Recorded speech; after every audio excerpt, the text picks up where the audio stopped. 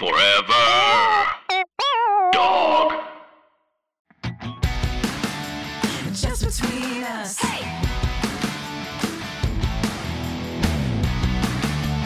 Just between us. Hello! I'm Allison Raskin. I'm a writer, mental health advocate, and my bangs are too long right now. Hi, I'm Gabe Dunn. I'm a writer, bicon, bisexual icon, wink, and I love a granola bar. Really? Yeah, I do. I need food on the go. I need to be moving. I need to be grooving. My issue is all the granola bars that have a good amount of protein so that they'll actually fill me up, I don't like. I only like the granola bars that have like no protein in them. I don't understand. If you're a company that makes granola bars, why so crumbly? Why so many? Why when you open it, it's like opening a glitter bomb. Like why crumbs? Well, then there's all those other ones that are more mushy, like a Cliff Bar or a Luna And you don't Bar. want those? Not really. Okay, I like my food on the go. I like little applesauce packets. I like bananas. Am I going anywhere? Probably not. Do I want the where food? are you going? Do I want the food to be handheld and ready to go? Do I want to be like in a show, like a lawyer, like going down the hallway, like moving and grooving, trying to get to court, shoving, like in the rom-com where she's like shoving like little food in her mouth because she's so busy? Yeah. I don't like that at all. I like to really make... I like to milk my food moments where I'm sitting, I'm either watching TV, I'm reading my Kindle. It's like a real time for me to appreciate my food and enjoy it. And when I eat food in a rush, I feel like it's a waste. Interesting. That's why we're just such an odd couple. I know, we're so different. We're just so different. And if this is your first time listening to show, that's the only way we're different. There's no other differences. We are exactly the same. Oh, we just did a meet and greet thing, and somebody said that they like my laugh. Do I have a particularly distinctive laugh? I think you have like a little bit of a contagious laugh where like you'll, it feels like you mean it. I guess one, my voice sounds, I'm on testosterone and my voice sounds my voice is so scratchy, low. But then someone was like, well, think about like puberty, right? Like all the boys in puberty, they sounded high pitched and scratchy. And I was like, oh, I guess I haven't noticed any changes to your voice. And is that just a problem I have that I don't understand sounds very well? No, I think you just hear me all the time. But Melissa nodded that I don't understand sounds. My voice sounds different, right? Yeah, it is. It kind of cracks sometimes. It's scratchy. It sounds like you kind of have a cold. Yeah, well, I'll be in this phase for a while. But I have to listen to the differences in your voice, so It stands out to me. The indignity of humanity is just having this happen publicly in front of everyone. But I do sound different than like earlier episodes for sure. But I also can't like sing the same way, like the same register, like if I'm singing along to Spotify or something. So because this is going on, I think my laugh sounds scratchier. And like it's more of like a like I don't think so. I think you just kind of have an explosive laugh where it like comes in strong, and I think that that's fun. Thank you. Where I have a lot of like nervous laughter. Yeah. Fill space. Yeah. Just like now. Yeah. Mine just like bursts out of me, like as if a demon has been exorcised. And mine is just a nervous hum always in the background. Yeah. Anyway, this is Just Between Us, a variety show filled with heartfelt advice, ridiculous games, and brutal honesty. And let me know, speaking of honesty, if you're a listener, let me know if my voice sounds different. I'm sure it does. And let me know how annoying my laugh is on a scale of 1 to 10. We've got a really great episode for everybody this week. We're going to be asking Hayley Yocum some tough questions about intimate partner violence, which is an episode we've wanted to do for a long time. So trigger warning on that. And later we'll be talking all about our small business ideas and if we have any. Shark Tank. Yeah, it'll be Shark Tank JBU edition. Good. But first, we have got to answer a listener's question. And you know what that means? Hit it! International question! International question! International question! Glass cuttlefish from Venice, Italy. Beautiful. Yes, they gave themselves their own fake name, which we always love and appreciate. And they told us... What is a glass cuttlefish? I don't know. Let me look it up. But they told us where they're from specifically in Italy, which I also like. All right. So glass cuttlefish says, Dear Allison and Gabe and Melissa, I love your podcast and I've been following you for a long time. I apologize if there are any spelling or grammar errors. Sorry, I'm dyslexic. My question is, should I continue to write a book, even if I'm nobody, and probably it will never be published? It feels like I'm wasting my time, and it makes me feel even more like a failure. For background, I'm a marine biologist who is not feeling good at her job and is thinking about leaving the research world, and this makes me feel like a failure. My dream would be to become a writer, but I think it will be impossible. I have no basic competency, and plus I'm dyslexic. But writing makes me happy and frees my imagination. I've already written 3 chapters of the book, but I don't know whether to go on. Thanks for everything, Glass Cuttlefish. What made you pick this one? It was just like intriguing and felt a little different than what we normally pick. But I mean, one of the things I think is so hard is like, and I've talked about this like on socials, is like the need for anything that gives us joy to also be able to make us money. Yes. Or be seen as successful outside of the fact that it just gives us joy. And so it's like intriguing to me that this person enjoys the process of writing, which I gotta say as a writer is not something that I really enjoy. So if that is something that you like and that gives you like satisfaction, I think a way around these feelings of judgment and failure is to change what your objective is with your writing. And if you're writing for yourself, and even if you're writing for the idea that like maybe 10 people will read it one day, or maybe like you will self-publish something and some people will find it and enjoy it, instead of, oh, if I write this thing that it has to financially support me, it has to be objectively successful, it has to be my next career. I think adding all of that onto this thing that you genuinely enjoy, of course, is going to take away the magic of it and also make it like much more confusing as to what to do next. I absolutely think you should continue writing the book. Also, you mentioned like I have no basic competency and plus I'm just dyslexic. It doesn't matter. Like you can go back and edit it later. Nobody who's writing is writing perfectly. I understand like feeling self-conscious about your writing, but nobody is pumping out a perfect first draft. Everyone goes back and edits. Everyone goes back and looks at things and changes them. Basic competency, I will say, like, has it helped for me to take classes in writing? Sure.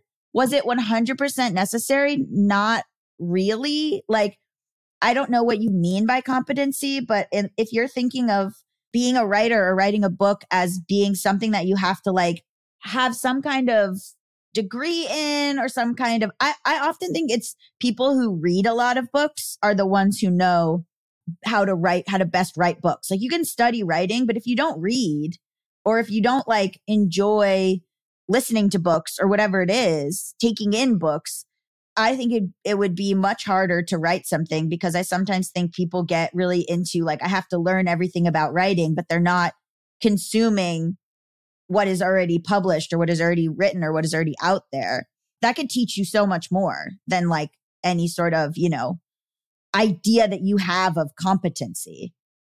I will say, if you have that spark inside you that is inspiration and that makes you want to write, and you've already written 3 chapters, that's like 90% of the battle, truly.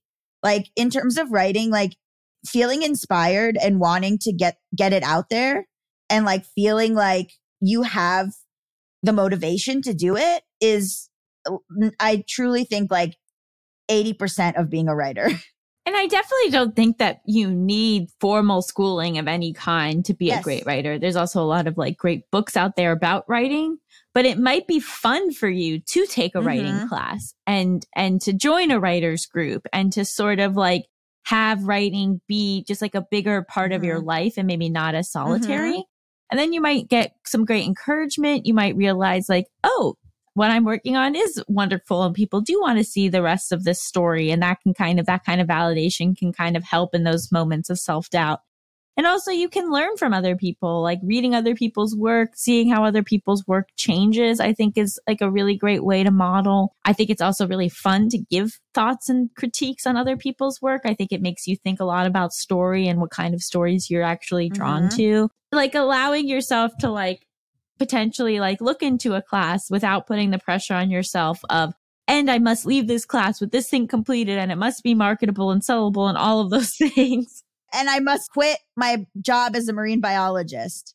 It also seems like two things are happening, right? Like you're discovering and spending time with this passion that is writing. And then you're also not feeling fulfilled with your job. And so it can feel like, oh, well, then is that step, then I give up this job to be a full-time writer. And that is a really scary thing because it's really hard to support yourself as a writer. And so I think like allowing yourself to say, I'm going to nurture and spend time on writing. And I'm also going to kind of expand my mind as to like, what else would I want to do? You know, like, are there other jobs that include writing, but it's like copy editing or it's something else that like feels more aligned with what you want to wake up and do every day than your current job, but it's not putting that thing of like, and I must be a successful writer on my own. You know, there's a lot of different versions of your future that can include writing and can include a more satisfying job, but isn't like, and I jump from A to B. You know, I jump from my current job to being a full-time writer. You're saying it would be impossible for me to be a writer. To be a writer, you just have to be writing. You're already a writer. You're already a writer. Yeah. Also saying like, even if I'm a nobody, like everybody starts somewhere. Like when we started the YouTube channel, nobody's watching it. So I understand where you're coming from, but you're just at the beginning of this journey. I also think that there's a lot of luck too. You know, I think there is sometimes this sense of like, oh, well, if I just do the writing, then the success will follow. And unfortunately, you can be the best writer in the world. And like sometimes people, you just can't get that traction. You just don't get that luck. You're just not in that right place at the right time. For me, that was very much getting hired at BuzzFeed Video in 2014.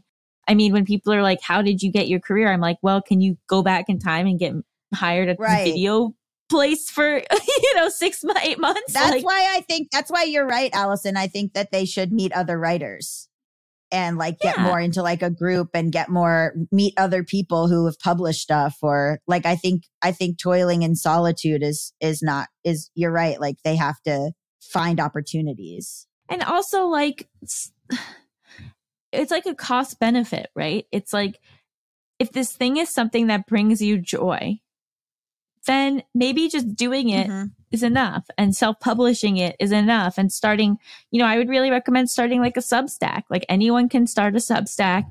You can post writing on there. There's certain ways to kind of get new readers. They give like some tips and following other Substacks and whatever.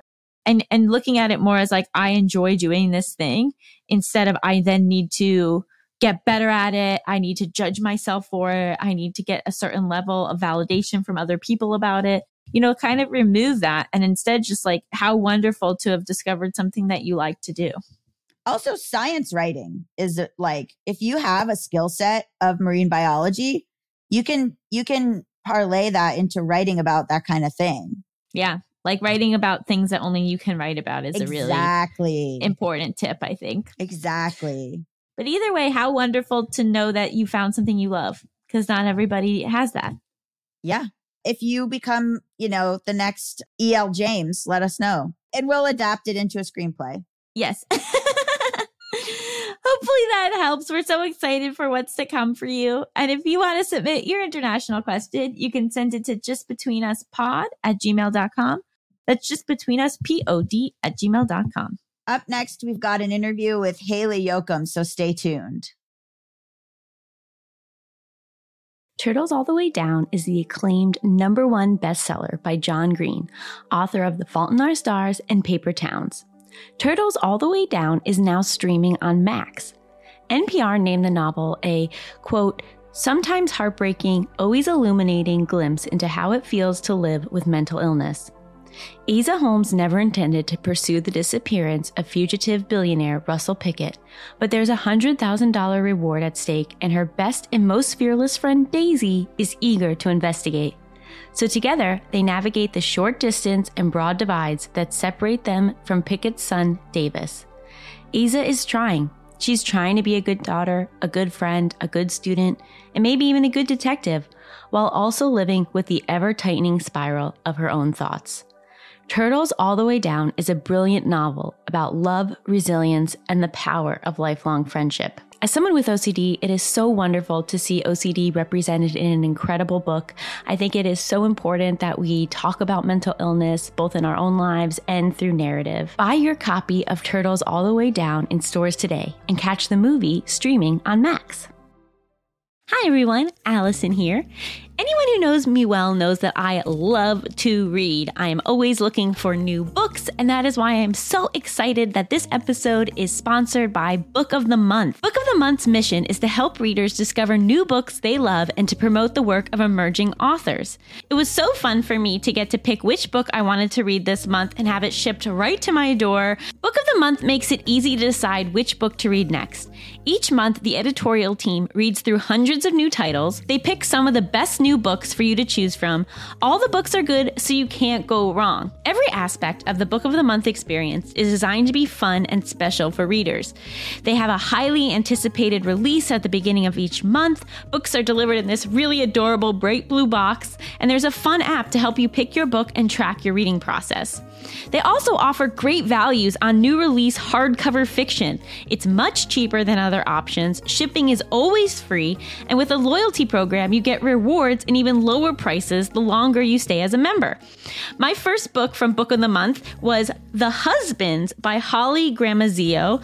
I am tearing through this book. It is so fun. It's basically about this woman who one day comes home and there's a husband in her apartment, and she's like, "Where did you come from?" And then she figures out that every time her new husband goes into the attic, a new husband comes out, and she's like shuffling through all these different husbands from the attic, trying to figure out which one is the best. It is right up my alley, and I love it so much. So if you want to take part in Book of the Month and have a brand new book shipped right to your door every single month, go to bookofthemonth.com and get your first book for $5 with code PEDALS.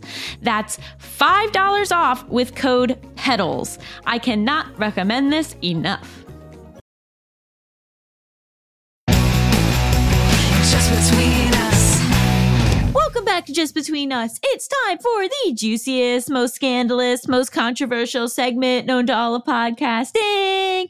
Tough questions. This week on the show, we have Hayley Yocum, a gender-based violence activist, survivor, advocate, and feminist researcher. Her research of gender-based violence prevention and response is directly informed by the survivors she has had the privilege to work with in her 7 years of experience as a survivor victim advocate in the context of a rape crisis hotline, a university LGBT center, the criminal and civil legal systems, and nonprofit domestic violence service programs. Hello.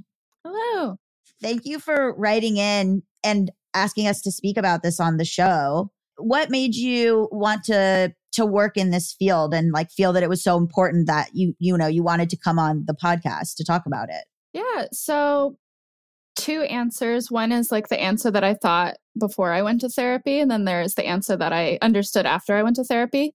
So the after therapy answer is that I've just always been a feminist and like immediately drawn to addressing violence whenever I saw it, regardless of not always having the words to be like, oh, that's domestic violence or that's feminist violence. So like being a 12-year-old and getting in trouble for writing papers about foot binding or like reproductive like coercion and things like that. But the other part of that is what got me into the field, because I used to be a chemist, was when I was a sophomore in college, my best friend at the time was sexually assaulted. And that kind of like, it gave me like this sociological imagination to understand that, oh, like all of these things, sexual violence happens constantly. And every single woman that I care about in my life has been sexually assaulted. And the person I was friends with is bi. And then I realized every single bi person I'd ever met, and I'm bi as well, was sexually assaulted. So I was like, oh, I don't want to sleep without doing something about this. So I kind of got back on the track that maybe I was meant to at the beginning and like started working in gender-based violence activism. What does your work involve? Yeah. So I just quit my job, which I'm excited about. It's a good thing. Okay. So I was a victim advocate or survivor advocate. So in each state and federal grants, they'll the Violence Against Women Act, the Victims of Crime Act, and a few others will fund survivor advocacy programs. So that's sometimes embedded within court systems. I purposely never took a job that was embedded in the court system because the things those advocates have to deal with is just too much. But it's on a daily basis working with survivors of intimate partner violence who reach out and say like, hey, I'm in a dangerous relationship or I fled a dangerous relationship and XYZ is hitting the fan. I need help. And it's a lot of, I'm not a therapist or a counselor, but it's really similar to counseling. My mentor was a counselor, a trauma therapist. And it's just involves safety planning every single day, which is a very politically correct way of saying homicide prevention. Mm-hmm. I've never heard it said that bluntly, but it is true. And I'd love to get into the language around this work, because I think that there's a lot of specificity to the language. I think the language is kind of changing. And so what is even the difference between domestic violence and intimate partner violence? Yeah, so that depends on who you ask. Usually they're used interchangeably. So I just try to like understand what the person is meaning. How I define them is, so domestic violence in a legal way. And I don't encourage people to take a legal definition as something as maybe like the one they should pay attention to. Yeah. But in a legal way, domestic violence is any violence that goes on between household members or family members or like people in the home. So it could involve intimate partner violence, which is in a legal sense, violence between current or former romantic or sexual partners. So it could be ex-spouse, current spouse, boyfriend, girlfriend, they friend, partner. But domestic violence could be child abuse, elder abuse, roommate abuse. The big difference I make is that with intimate partner violence, what's usually going on is coercive control. And that's where you get into the legal definition of intimate partner violence or domestic violence, which I'll use interchangeably throughout this interview, versus the social service or activist definition, which I'd also say is the correct or the real definition, because the criminal definition is they criminalize different types of acts. So like physical abuse is illegal, depending on who perpetrates it, it's illegal. So like hitting your partner, technically illegal. But when someone comes into my office and says to me like, hey, my partner hits me. And I was like, okay, like, let's talk about more about that. And if I find out that what's going on is that the abusive person is like enacting a pattern of behavior to control the other person and to like isolate them, make them question their thoughts, to control their behavior, that's what I consider intimate partner violence. So it's that ongoing pattern of behavior where you're trying to exert coercive control over another person. And that's why it's more dangerous than a relationship that's toxic. And maybe sometimes you hit each other or you scream at each other, which is very unfortunate. And when it's a toxic relationship, I encourage people to go to couples counseling or to break up and not talk to each other. But with intimate partner violence, the coercive control piece makes it that really terrible harm can occur, such as homicide. There's like been debate around the idea that relationships can be mutually abusive, right? Like we see that with what happened with the Johnny Depp and Amber Heard trial, and like this idea that like, oh, both parties are equally at fault here. And can you kind of speak to why that's not possible? Yeah. So just to say it out loud, that's like a bunch of horse shit. Yeah. Just to like, in my technical expert opinion, bullshit. So I think there can be toxic relationships, but at the same time, usually when people bring that up is to diminish a survivor who's trying to seek help, because there's no such thing as a perfect victim. Because when you're in a relationship where someone has utilized all of these strategies to isolate you or to control you, you have to do things that might not make sense to other people to be okay or to be safe. Like you have to lie sometimes, or you might scream at your partner. But it's kind of myth busting of when it's intimate partner violence, it's not mutual abuse. It's one person trying to control another person. It's also asking, okay, a lot of clients will come into my office and say like, well, I'm abusive too. Like I know my partner strangled me and steals my car keys every time I have a really important meeting and purposely makes me late to work. But like I yelled at him or I yelled at them or I like put part of my paycheck in a different bank account that they don't have access to. So I'm abusive too. And I was like, okay, well, why are you doing that? Is it to stay safe or are you trying to control the other person? Do you think that you're entitled to every thought and to know every thought in your partner's head? Or is it being safe? And so with the Johnny Depp Amber Heard trial, what we're seeing is what actual intimate partner violence looks like, where the victim, and I want to be clear, is I believe Amber Heard is an intimate partner violence survivor.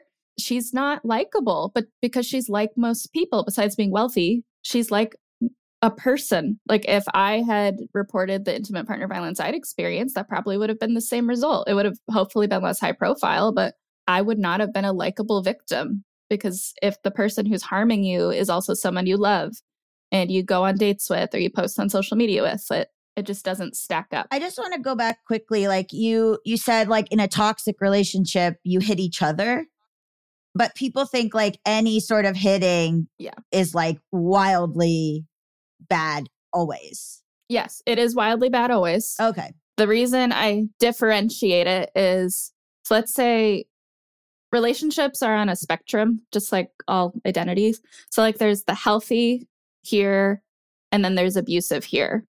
So like if you're getting in the middle, like you're talking about unhealthy or toxic. So maybe like arguing all the time or like screaming at each other, which to me is horrifying. But like for some people, they're used to that, or that's normal for them. But it's if there's people like, for example, I gave the like hitting each other. The question is like, okay, like why is hitting going on?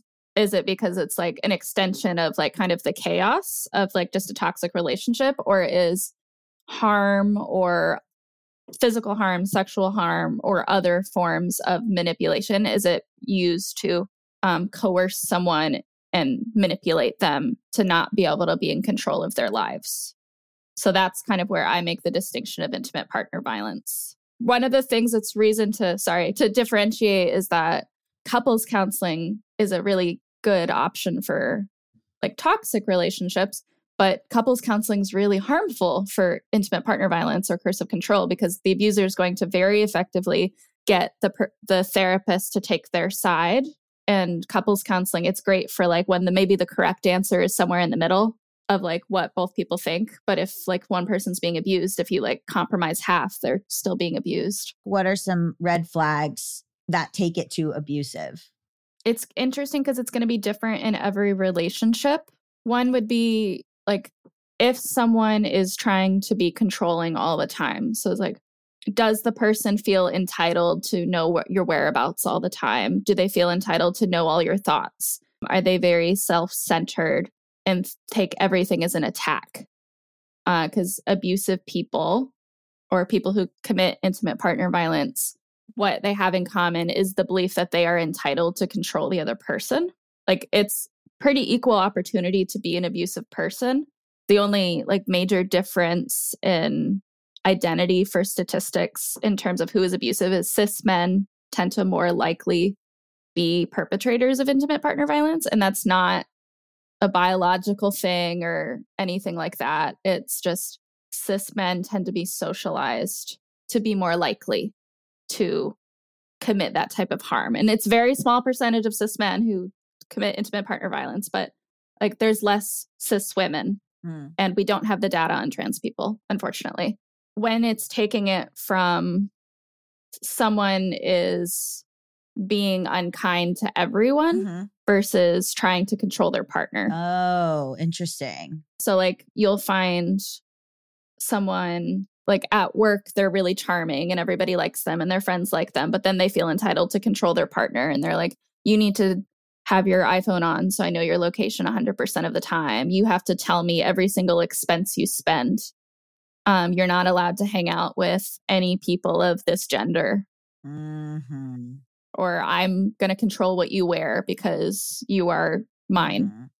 And I get to decide how you look to the public. Mm-hmm. And is that sort of different than people who almost view violence as a problem-solving tool, where like when they get in a fight with a partner, it's a way to like end the fight, or, you know, like that, like I think there are some people where they maybe don't have that coercion always in their relationship, but when things will escalate in a conflict, they will turn violent.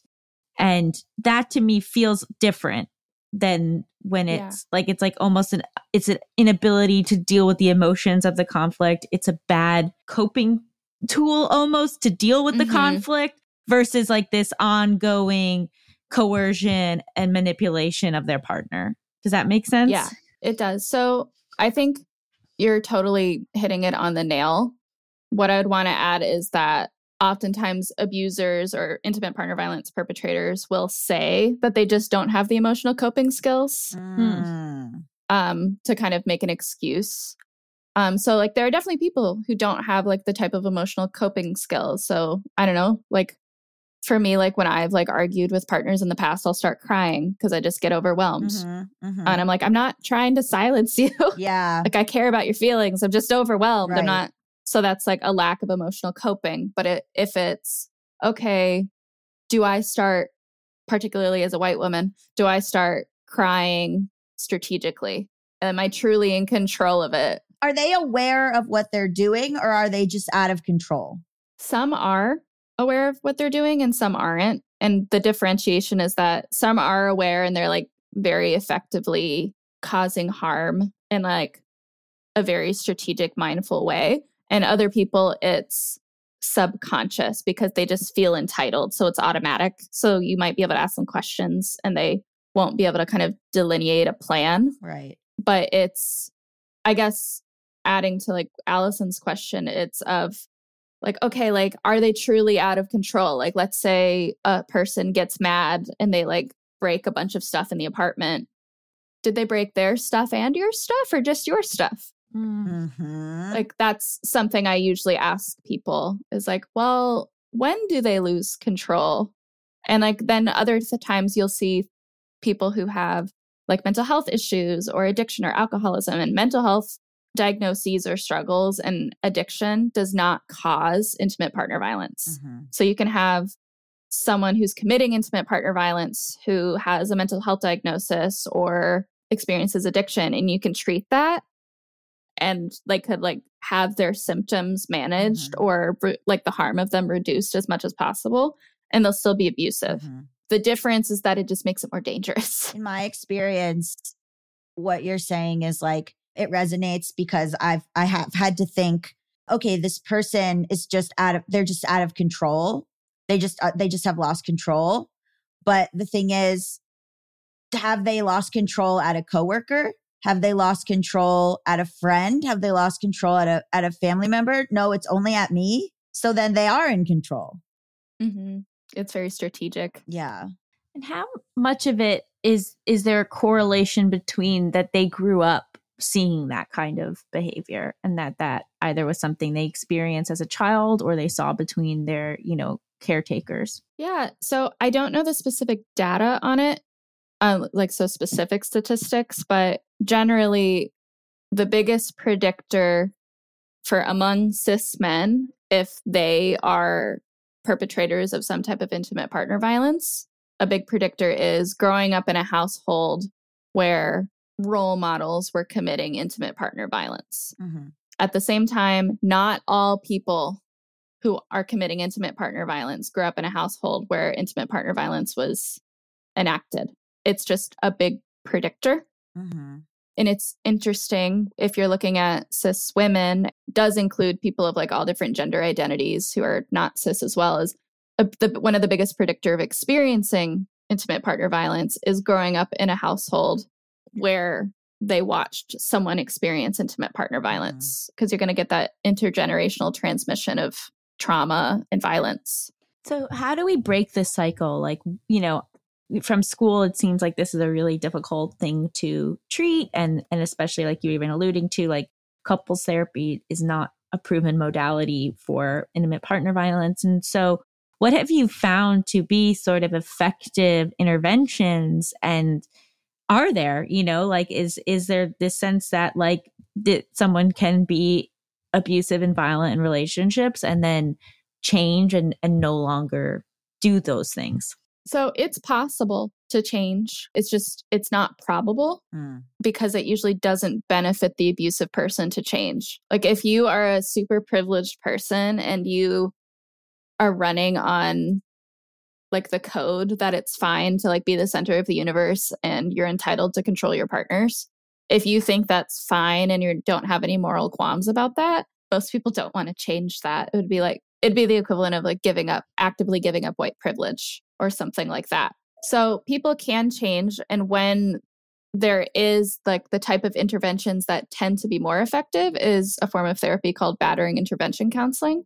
And when that's done well, it's only like 1% effective because the people need to want to change and they need to see that their behavior was wrong. So there's a really good book by Lindy Bancroft called Why Does He Do That? Yes. And Lindy Bancroft is a very good battering intervention counselor. I have some notes for his book, like, for example, like how he defines intimate partner violence. I really wish he'd included state violence.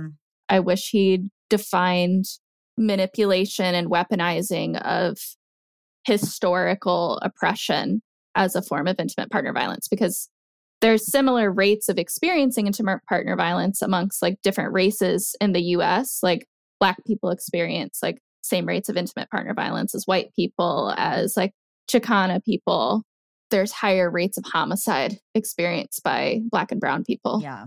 And the reason is because it's easier to manipulate people. So that's the caveat I have to Lindy Bancroft. But at the same time, the reason it's more effective is because it's this mix of like one-on-one therapy and group therapy, where the counselor knows that the client is likely to lie and to not give accurate information about what type of abuse is being committed. And a good program will have, in an anonymous way or in a safe way, the counselor is checking in with the survivor to get the actual story.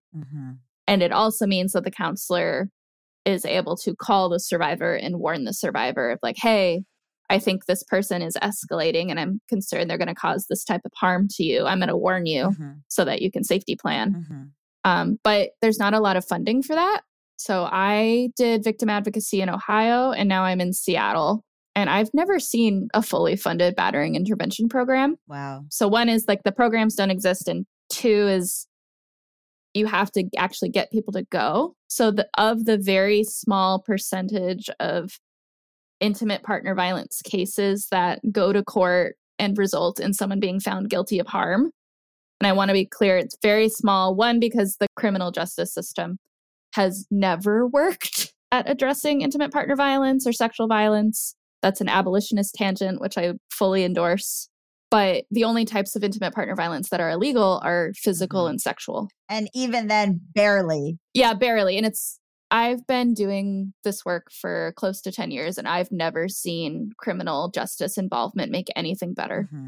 Every single case. There's no single exception. Which is tough because you want people to feel like they can, you don't want people to not press charges. But at the same time, it's like, yeah, what you're saying. Usually it's when I'm sitting down with a client, I'm safety planning with them. It's like, okay, like, what do you do to keep yourself safe? What has worked in the past when someone is being violent or there's an episode of like higher danger? What keeps you safe? And we'll talk through that. And I'll always ask, like, do you feel safe calling the police? And the vast majority of the time they say, absolutely not. Because not all perpetrators are scared of the police.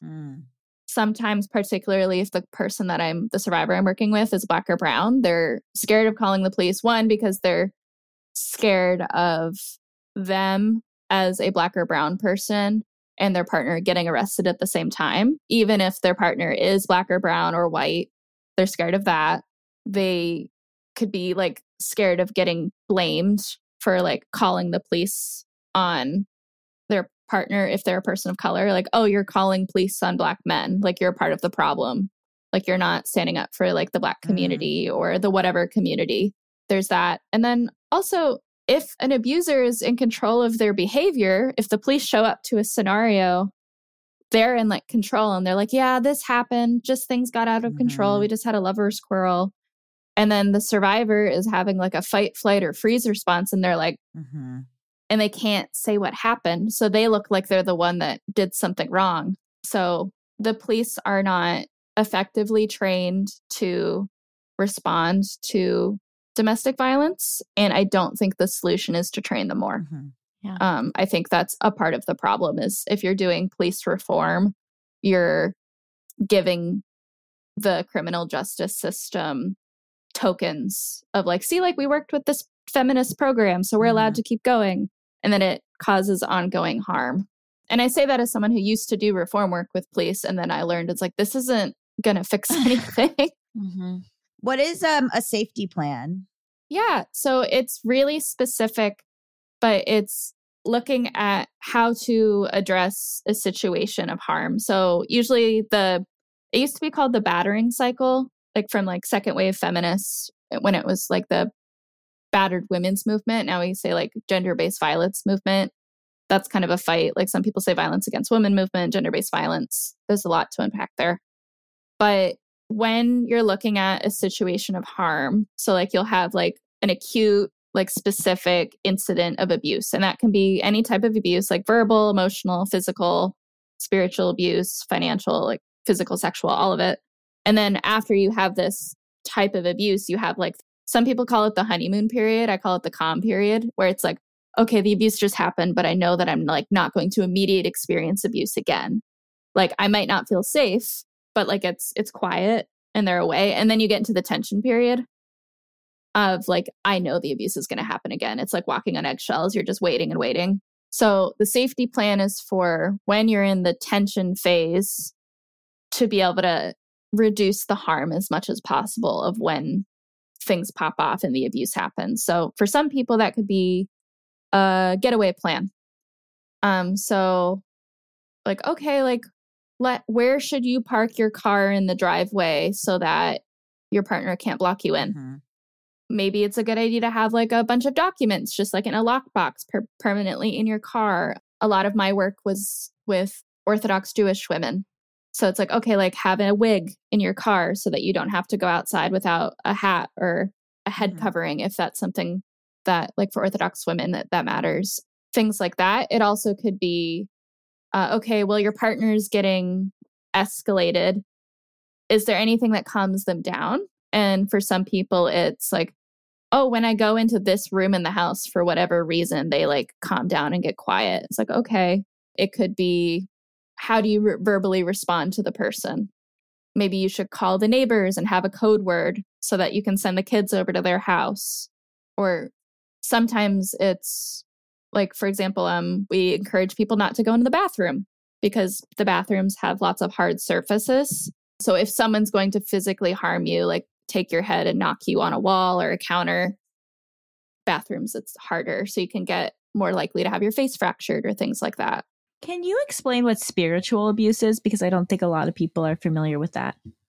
Yeah, that's usually when people list the types of abuse, that's the one people leave off. And it's spiritual abuse is utilizing a system of religion or thought or spirituality for the purpose of gaining coercive control over another person. So it happens across all religions and systems of thought. Usually the myth that comes up when I define it is like, oh, like, so Muslim people, because people assume that Muslim people are more abusive than other people. And I was like, no, being an asshole is equal opportunity. But it's either defining ways that the world should be in a way that disenfranchises or manipulates another person. So it's like, well, God said that the man should define, like, be the head of the household. So like you're going against God to do this.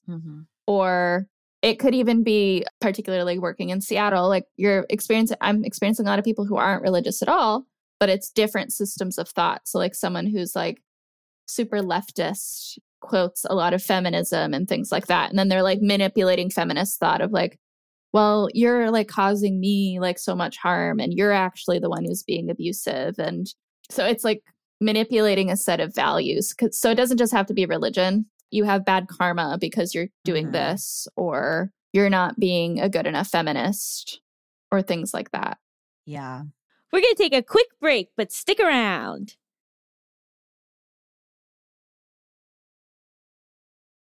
Just between us. And we're back. And I feel like people continue to be so perplexed as to why someone wouldn't leave immediately at the first sign of abuse or violence. Can you sort of speak to why there's that misunderstanding and why it is so much more complex and difficult than you would think if you haven't been there yourself? Yeah. So I think there's a lot of answers to that. One, just to say, if your friend comes to you and says like, hey, I think this is going on, or starts hinting at that, don't ask, why don't you just leave? Don't do that. It's really, really harmful. And also, it's not always safe to leave, because the time that, if we're talking about intimate partner violence homicide, the time that is most dangerous for a person is when they are leaving the abusive relationship. And that's not necessarily when they are actually leaving. It's when the perpetrator knows they're going to leave. Because if intimate partner violence is wanting to control another person, then the ultimate loss of control is the person leaving and not being in your control. And that's when abuse escalates. Yeah. So it's just bad idea to say like, oh, you should leave right now, because like they might get killed. And also like there's all these ways that entangle people together. So like, let's say you're in a lease together. How do you leave? You could try to move out, but the perpetrator will stay in the apartment and purposely not pay the rent, even though you're still on the lease, and like get you an eviction purposefully if you leave. Or hold on to your security deposit. Yep. Hold on to your security deposit. Make it so you financially can't go anywhere. So it's just not an option. So there's all these, it's like if you're married, how are you going to leave? Like if you take the kids with you, will the perpetrator call the cops on you and say they kidnapped my kids? Will you lose your entire community? So like I'm queer. So like if someone like in our friend group, if someone like ended up being abusive and they left their partner, I think my friend group would just believe the person who experienced harm. Like from experience, I know that to be true because I've seen an abusive person get cut out of my friend group before. But usually people are like, I don't want to take sides and we don't really know what happened. And then like you just lose your whole friend group on top of losing this relationship. So there's all these like systems of support or financial coercion that is up in the air. And then the most important one is that this person who's causing harm didn't just walk up to this person on the first date and punch them in the face or call them like a bitch or like a slur.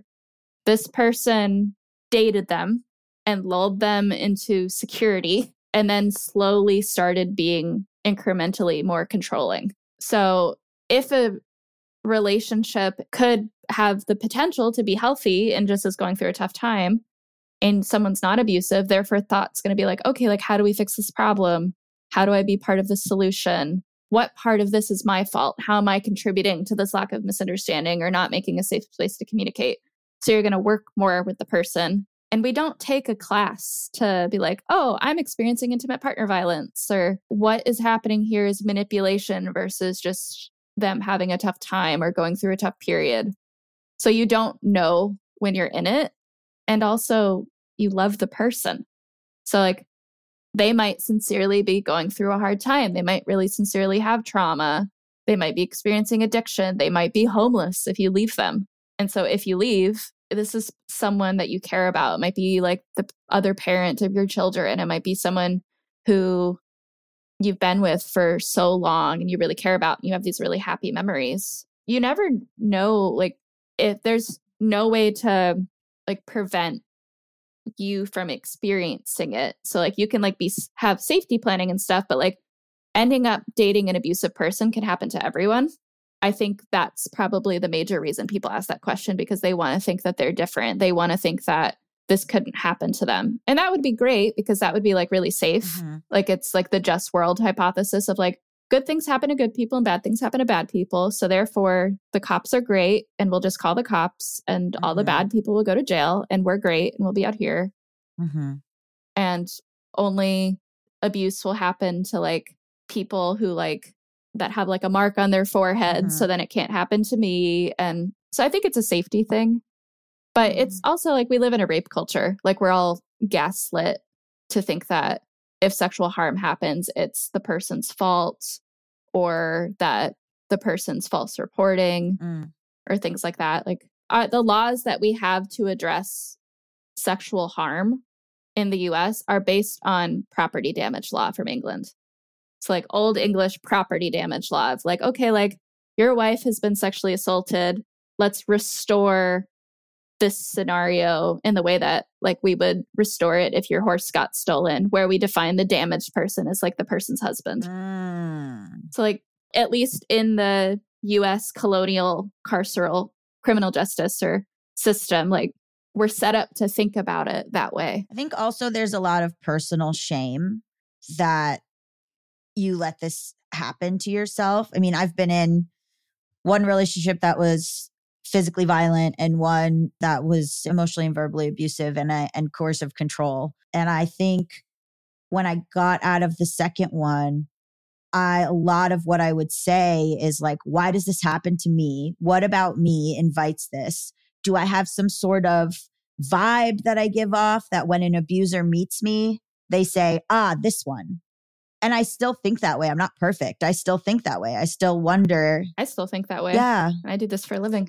I wonder if it's because I grew up in an addict home, so I have some sort of damage that these people can see. Why are they sniffing me out? And then it's like, what's wrong with me, basically?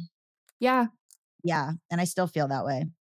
I still feel that way. And like the intimate partner violence I experienced, I was a teenager, and that's like more than a decade ago. So it's, first of all, thank you for sharing that. And I'm sorry that happened. I think it's important to talk about because when you get groups of survivors together, you realize it's like, we all feel ashamed for like the same thing. And it's like, oh, well, if all of us feel identical and we're all like experiencing the same type of harm, it couldn't possibly be our fault. It has to be like a societal issue, particularly because we know that if we go back in time, it wasn't always like this. Yeah. Like, I'm really interested in Native and Indigenous feminisms, specifically Sarah Deer. And Sarah Deer talks about in her research, not all Native societies are the same because it's like thousands of tribes in the US, but looking at Indigenous rape law, how you can tell like how intimate partner violence and sexual assault was handled was that it was really rare. And that when it happened, it was responded to immediately. So like the quote from her book it's called The Beginning and End of Rape, Confronting Sexual Violence in Native America. And I don't remember the tribe that she was from. She talks about in her tribal law, it was written, translated as what she say, it will be law. And the she is the survivor. Wow. So it's, we believe her, what needs to be done to address the harm will be done. Wow. And then we have all of these accounts of like colonists going to Native tribes and they're just in their diaries, like shockingly writing like, yeah, like we had like a battle and they like captured a bunch of people from us and then we got them back and like none of them were assaulted. Isn't that weird? Oh my God. And they're because like to like Western like colonial people, like war is synonymous with rape. Yeah. It's a act of war. Like, that's why you have things like genocidal rape and things like that. Like, but they're like so shocked. So we know that it didn't have to be like this. It didn't have to be blaming someone for having something bad happen to them instead of blaming society of like, okay, like why when something bad happens to someone in childhood or whatever, why is it possible for abusive people to seek someone who's vulnerable to being isolated out? Yeah. Like, why is that? But I understand like the root of what you're saying too is like on the individual level of like, why me? What's going on? Yeah. And it's not a you deserve it, or not you specifically, like all of us, the royal you. It's like how to like reconnect and be less vulnerable to harm, not because if I like I'll keep experiencing harm or because I deserve it, but because someone deserves to not be isolated from community. Someone deserves to not hear something abusive and then immediately believe it. Yeah. Everybody deserves to hear something shitty said to them and be like, yeah, no, you're talking out of your ass. Go away. Or the safe version. Like, I don't always encourage people to say, you're talking out of your ass. Go away. Because you might get beat up. But the safe equivalent of that. Yeah. Because it does seem that, like, unfortunately, people tend to get re-victimized. And so is it helpful for people to know you maybe are more vulnerable to this? And so here's what we can do to prevent it from happening again, in a way that doesn't blame them for the fact that they are more vulnerable to it? Yes. So it's a controversial question because I think a lot of people ask that question, and then how they go about addressing it is exactly what you said, Allison. They like victim blame and they don't even know that they're victim blaming. And it's hard because survivors, we have a tendency to victim blame because it gives us control. It's really comforting to victim blame yourself. I know, like, Stephanie Beatrice, she did a movie. Yes, The Light of the Moon. Yeah. And I analyzed that. It was, first of all, watch that movie because Stephanie Beatrice is a bicon. But it did an amazing job of the character in the movie. She's talking about experiencing stranger sexual assault. So she's sexually assaulted by a stranger walking home. And it gives her comfort to blame herself.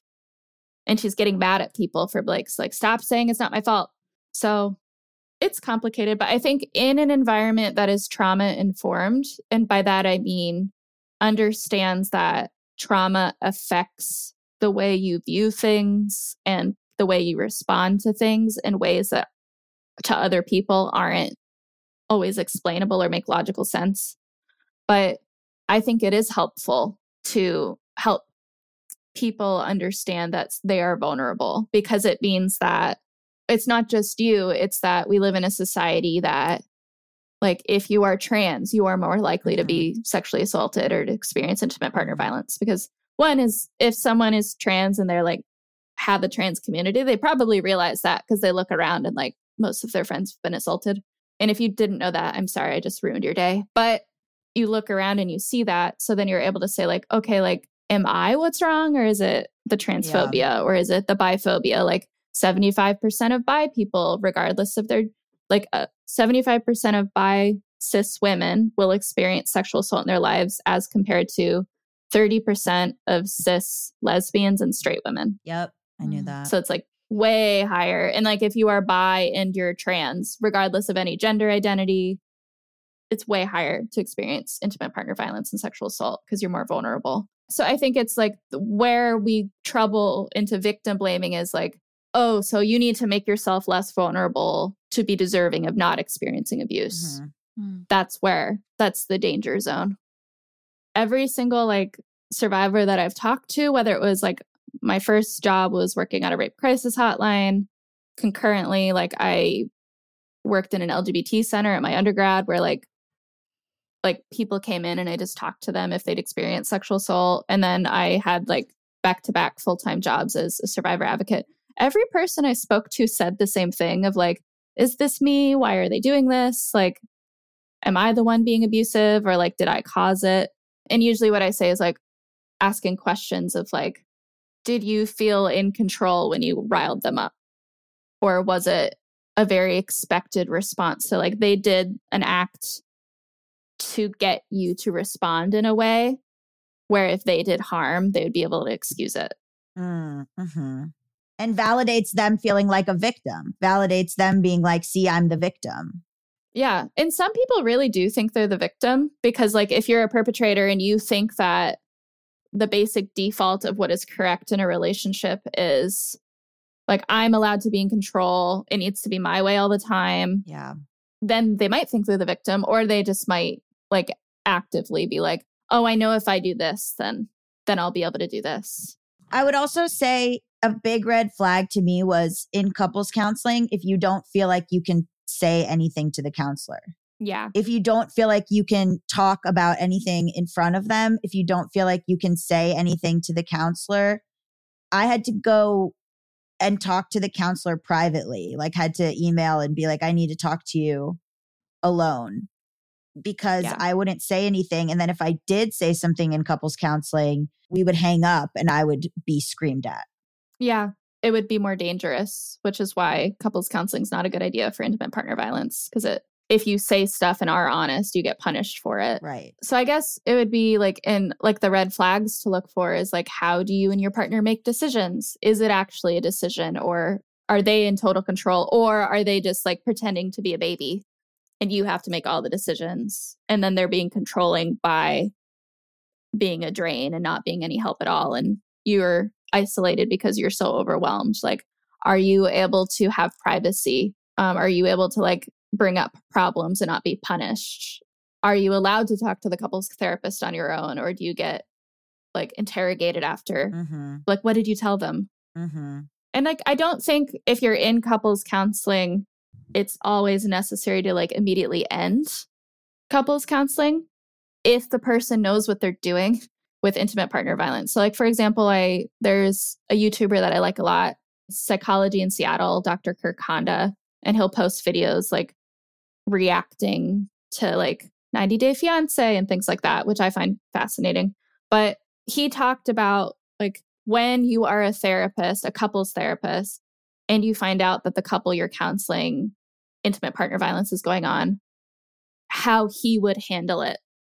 And so how you handle it is like immediately taking in private the survivor's side and then talking to them on the side of like, hey, like, do you feel safe? What is a good idea? Because immediately ending therapy might make things more dangerous for them, Mm-hmm. but also continuing to do therapy in the way that like you're taught in school to do couples counseling might put the person in danger more. So I think it's one, being careful to make that call, because just because you think someone is the survivor, you're not trained to determine who's the survivor. And if you take the wrong person's side, that person could say, I don't like this counselor anymore. Pick a new one. Yeah. Yeah. They like will shop around for a therapist that picks their side. We'll validate them. Yeah. And it's just really complicated, which is why I like encourage people to try to reach out to an advocate. And I know that can be really hard because so where I live, like there's a ton of people and there's more services available than most counties in the country for survivors, but we're flooded. So we're all underpaid. And that's not the team that you're working on's fault. Like my boss at the nonprofit I worked at, I loved her. She's amazing.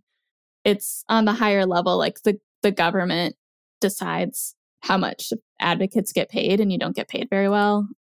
There's not enough of us. So you have so many clients and you don't have the capacity to do all the help you need.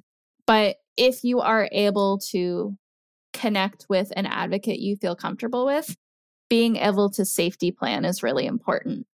So like, okay, like you are in couples counseling. What's actually going on? Tell me how you feel. And a good advocate, they will never talk to the abuser ever.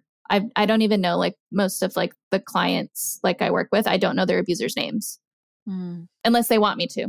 But it's someone who's there for you to help you strategically go through and be like, these factors are here that make me concerned that this person is going to harm you, or you're saying that you're scared they're going to kill you. Like, let's react to that in a safe manner. Let's like maybe find shelter, start making a plan to get a divorce. Like if that's what you need. Oh, like, oh, your children are young and you know that you need to stay married until they turn 18. Like, let's make a plan for that. So just reaching out to someone who knows what they're doing. And that doesn't need to be someone in a nonprofit, because again, like nonprofits can be an extension of the criminal justice system, depending. Or there's another great book I recommend called Arrested Justice. It's by Beth Ritchie. She's an amazing Black abolition feminist, and she talks about defining gender-based harm in a Black feminist way that centers the knowledge of Black activists to like systematically look through harm that's going on in different communities and being able to like as a community come together and like hold people accountable in the ways that are possible. Oh, this has been so helpful and enlightening, and Now I have to do my awkward part where I ask if you want to play a very silly game show. Yes, I really want to play a game show. Just to say, I think I'm not a very religious person and I don't like evangelism because I think it's colonization. But the only forms of evangelism that I think are ethical is telling everyone I know about this podcast. Every new queer person I meet is like, do you listen to this podcast? And I've gotten like 20 people I've met like through grad school to listen to this podcast. Oh my God. So Thank I love you. this. Your podcast is the reason Wednesday is my favorite day of the week. And it's Oh been my like that since God. like 2016. Wow. You're a one-person PR machine, and we appreciate This is it. amazing. That's so lovely. I'm like, us? Little old us?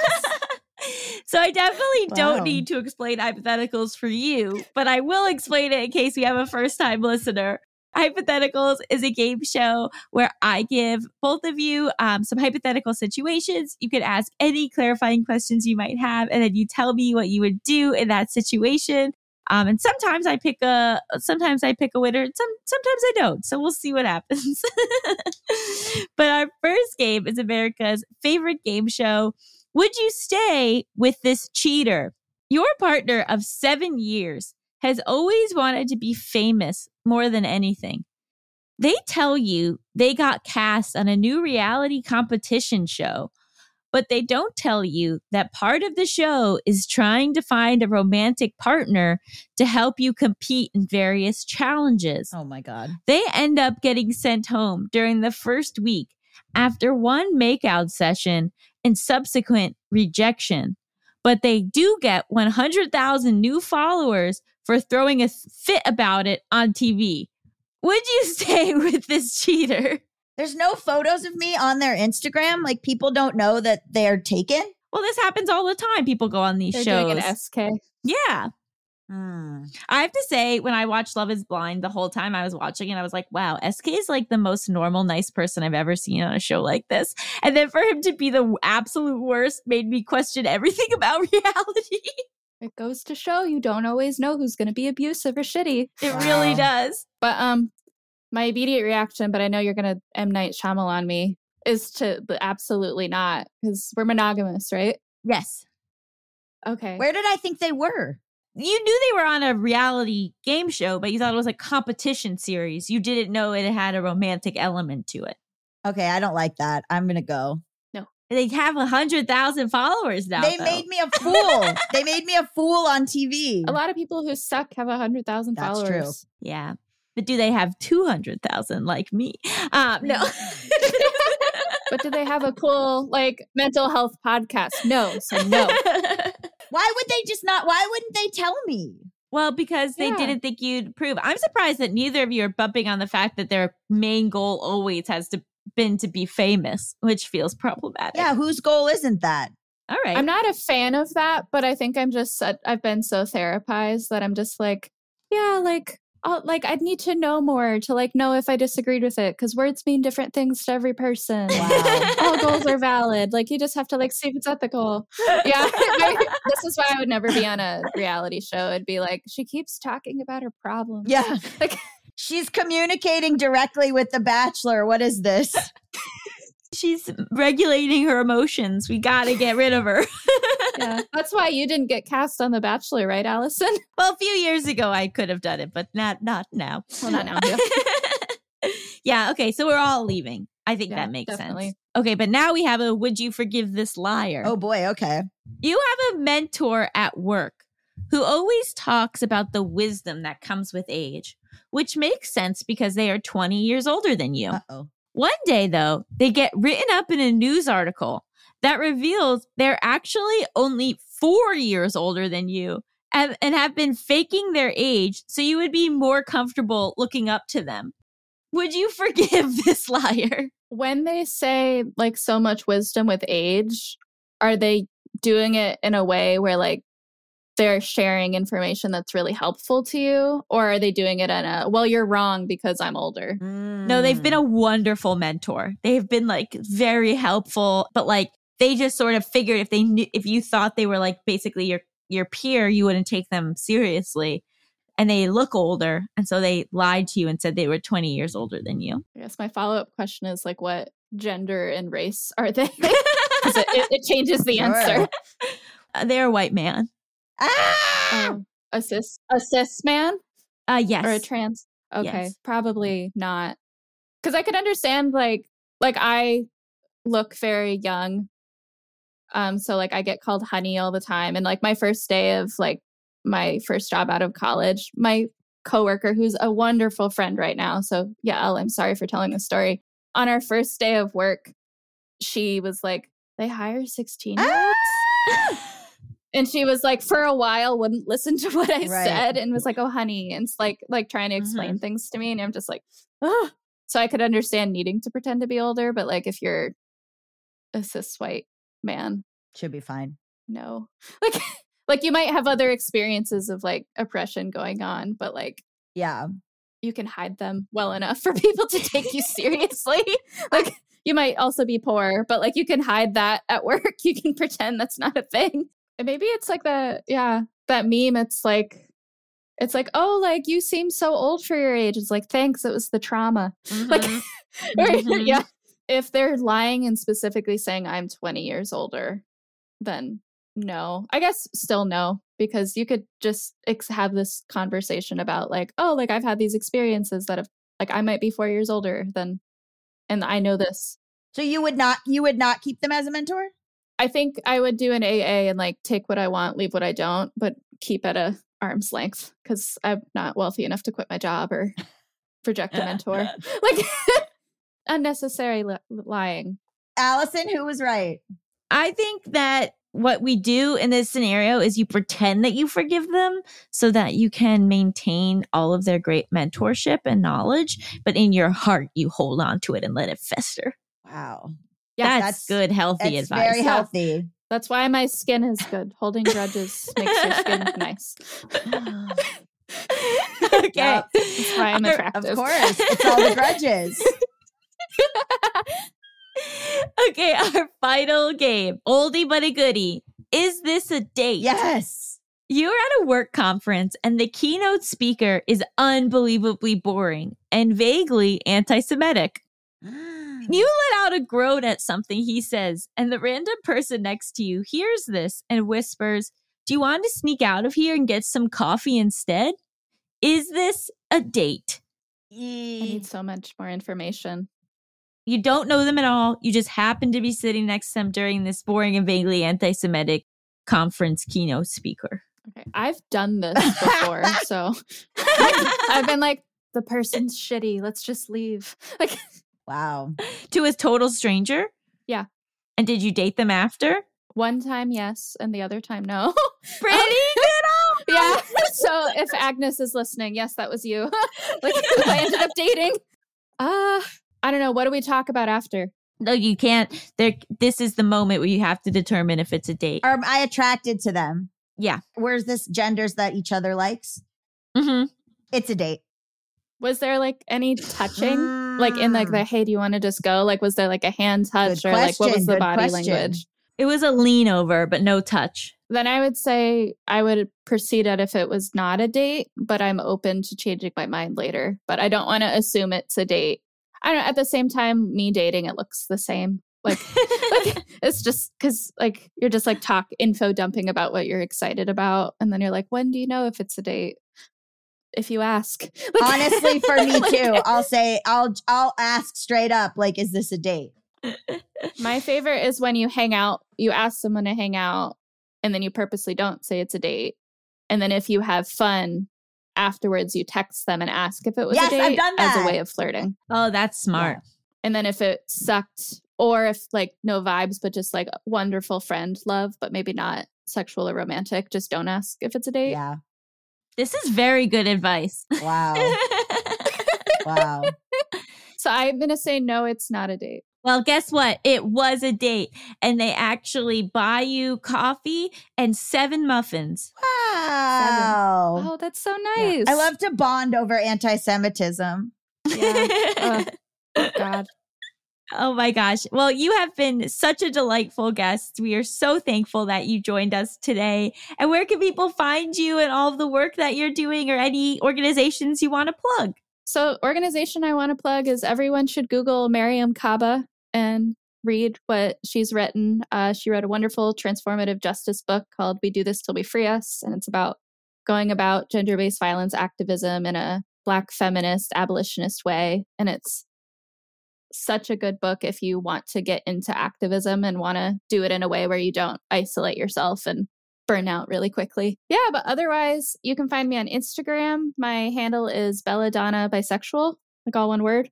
And right now I'm competing in a modeling competition to help pay for grad school. So if you go to my Instagram and you want to vote for me for free, feel free to, or check out my writing on TERFs. You can go to my Instagram. Amazing. Yes, thank you so much. Yeah. Stick around after the break. We'll be talking all about small business ideas.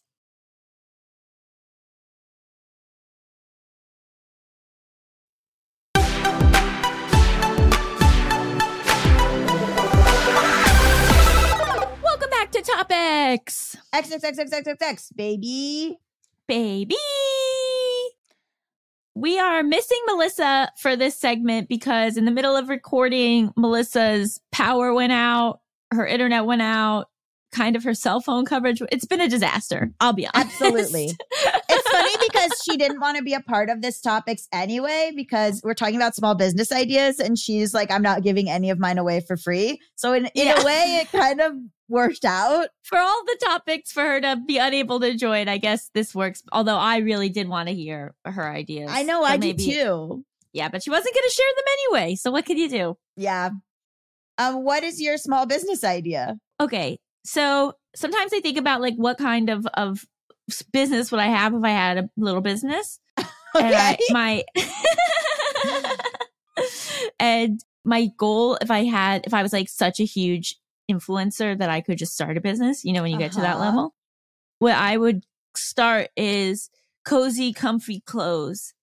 And it's really like flattering, classy clothes for people with sensory problems. Oh, say more about it. Like what specifically? So like all the fabrics would be really soft and there wouldn't be anything that would be too tight on your body, but it would be like fancier than athleisure because athleisure already exists where it's comfy. This could be like fancy, comfy, cozy clothes that, you know, no like hardware on the clothes that could irritate you, no tags, just like really comfy, cozy. Okay. I like that. I think a clothing line for people with sensory issues is a good idea. Thank you. I've soft pitched it on Twitter, but I've yet to get millions of dollars of investment, which I think is really weird. What did people say when you soft pitched it? They were into it, but no one contributed funds. And well, you didn't post a GoFundMe or anything.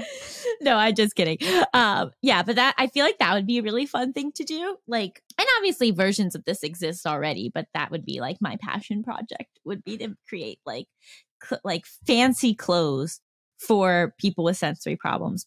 Okay, I really like that. Would you try to get some of the clothes to like mirror would they look or like a specific way, or would you try to be like, oh, these look like leather pants, but they're not, or like, ooh, these look like a blouse, but that's what you do? It'd be a trick. Like the pants, it would look like real pants. It wouldn't look like you were wearing leggings. It would, yeah, like, but they'd be like very convincing. And then the shirts would be nice, but like, you know, a lot of like button down shirts are kind of very like, starchy. They're not soft. Yeah, they're starchy and they're not soft. So this would all be really soft. Wow. Look, I'm sure versions of this exist, but it would also be like affordable somehow. In my magical thinking of starting this small business, that would actually be a huge fashion empire. I love it. What would you call it? Oh, comfy, cozy clothes. Yeah. Just a little thing, just that it says CCC, comfy, cozy clothes, and it's in the mall. Right. Yeah. Wow. Okay. I love that. That's interesting. Do you have any? I mean, no one wants my Uber for dogs idea. which is that someone just brings you your pet. That when wherever you are, if you feel like you miss your pet, someone will go get it and bring it to you. Well, if you're just like on vacation and you're like, oh, I really wish I had brought my dog. I miss my dog. They'll bring the dog right to you. I like that. So Phantom, Yeah. like when I shower the dogs, Sugar loves something called burrito time, which is when I wrap her in a towel so she can dry, and then she lays there for hours as she dries. Okay, But of Phantom course. has no interest in burrito time. Okay. And then he's like sopping wet. So I tried desperately to dry him, but he won't dry. And so I would really like some sort of bathrobe for dogs Yes. that he could wear when he's still wet from his Absorbent. bath. Uh-huh. But he can still, go around and do all sorts of stuff, still be himself, not be, trapped into burrito time, but have a bathrobe. So I want to make dog bathrobes. Okay. Do you like Shark Tank? Do you watch anything like that? I only watch Shark Tank when I'm on vacation with my parents. Okay. So I have seen it, but it's not something I put on by myself. Do you ever feel like, okay, I feel like I watch it and I go, well, that's not a good evaluation. I don't know anything. I don't know anything. I watch it. Also, like, I'm sort of baffled sometimes by, and I will say, here's my hot take of the episode. They can be extremely racist and sexist on that show. If someone comes in and like, I remember one time Black women came in and they had lipsticks and they were like, these are lipsticks that are bright enough to show up on Black women. And everyone was like, that's the dumbest fucking idea.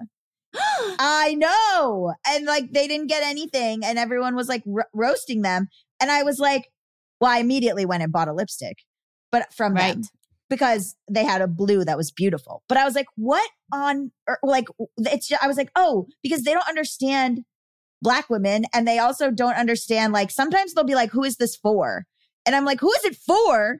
It's for like, this group or whatever. And I think sometimes people see small businesses or see ideas and they're like, oh, if it's not for me, then it's not for anyone. I remember people were like, remember that thing where there was that thing that could help you put socks on? And everyone was like, oh, they're so lazy. And then all these disabled people were like, actually, this is like a lifesaver for me. Totally. Yeah. Do you think that a good small business is appealing to everybody, or you really have a niche that that covets you? It could be either one. It could be either one. One thing I find interesting on Shark Tank is that sometimes someone will have this idea and it'll be like something for putting, stickers on shoes or whatever. And like, it's like, okay, that's kind of cute. I don't know. And then like Mark Cuban, who I've met, will say, oh, I own the Mavs and I bet people would put their favorite sports team on there. So like, it's not even what the person who pitched it thought it would be for. And then he's like, what if we made all these different sports teams and then people would want to, just because people love merch with their sports team, why don't we put that? And then I'm always like, he's done it again. But I'm also so anti-capitalist. Like, it's so funny that like, I'm so anti-capitalist and I watch Shark Tank and I'm so anti-cop and I'm just watching true crime all day. Yeah. I'm a hypocrite. Well, we're all hypocrites. We're all complex. I know. And operating under quite a bit of cognitive dissonance at all times. I know. I think any idea I could think of probably already exists. Well, here's this. If you could open a small store in a town, what kind of store would you want it to be? I would open a candy store. A queer bookstore.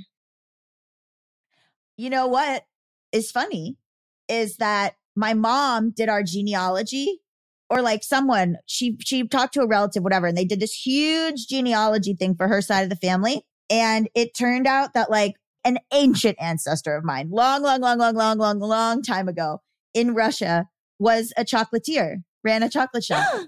Yeah. Wow. So like our like first relative that we found like long time ago, whatever. I mean, great grandpa passed. They were like, what was his job in the town? And he was like a candy man. Doesn't that make total sense? Not really. What do you mean? Of course, it's like some goofy job. Like no one was a doctor. Candy's important. I would want to have like kind of like recreate like a 1950s malt shop where like there's ice cream. There's ice cream, but then there's also really good candy. Yes. And then like places for people to sit and hang out and like in a fantasy of a post-COVID world. And like, yeah, and then the people that work there wear like kind of like retro little uniforms with the little paper hat.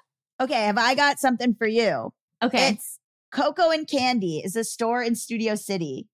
And it's a candy shop and it's all like vintage candies and like old. It's got new stuff too, but it's like stuff from other countries, old candies they don't sell anymore. Like, okay, I don't mean to shill for this store, but I've been a few times and it's so good. I mean, they had stuff that like my family members were like, oh my God, I haven't seen this since the 50s or whatever. And I got to get a bunch of candy from like England and from also like I got a bunch of Asian, so like Chinese, Japanese, like Korean candies. Like it was, you gotta go. It's so great. I have to go. Yeah. I think what we should do is we should create my malt shop candy store with your queer bookstore next to it. And so people can go buy the books, come read them at the candy malt shop.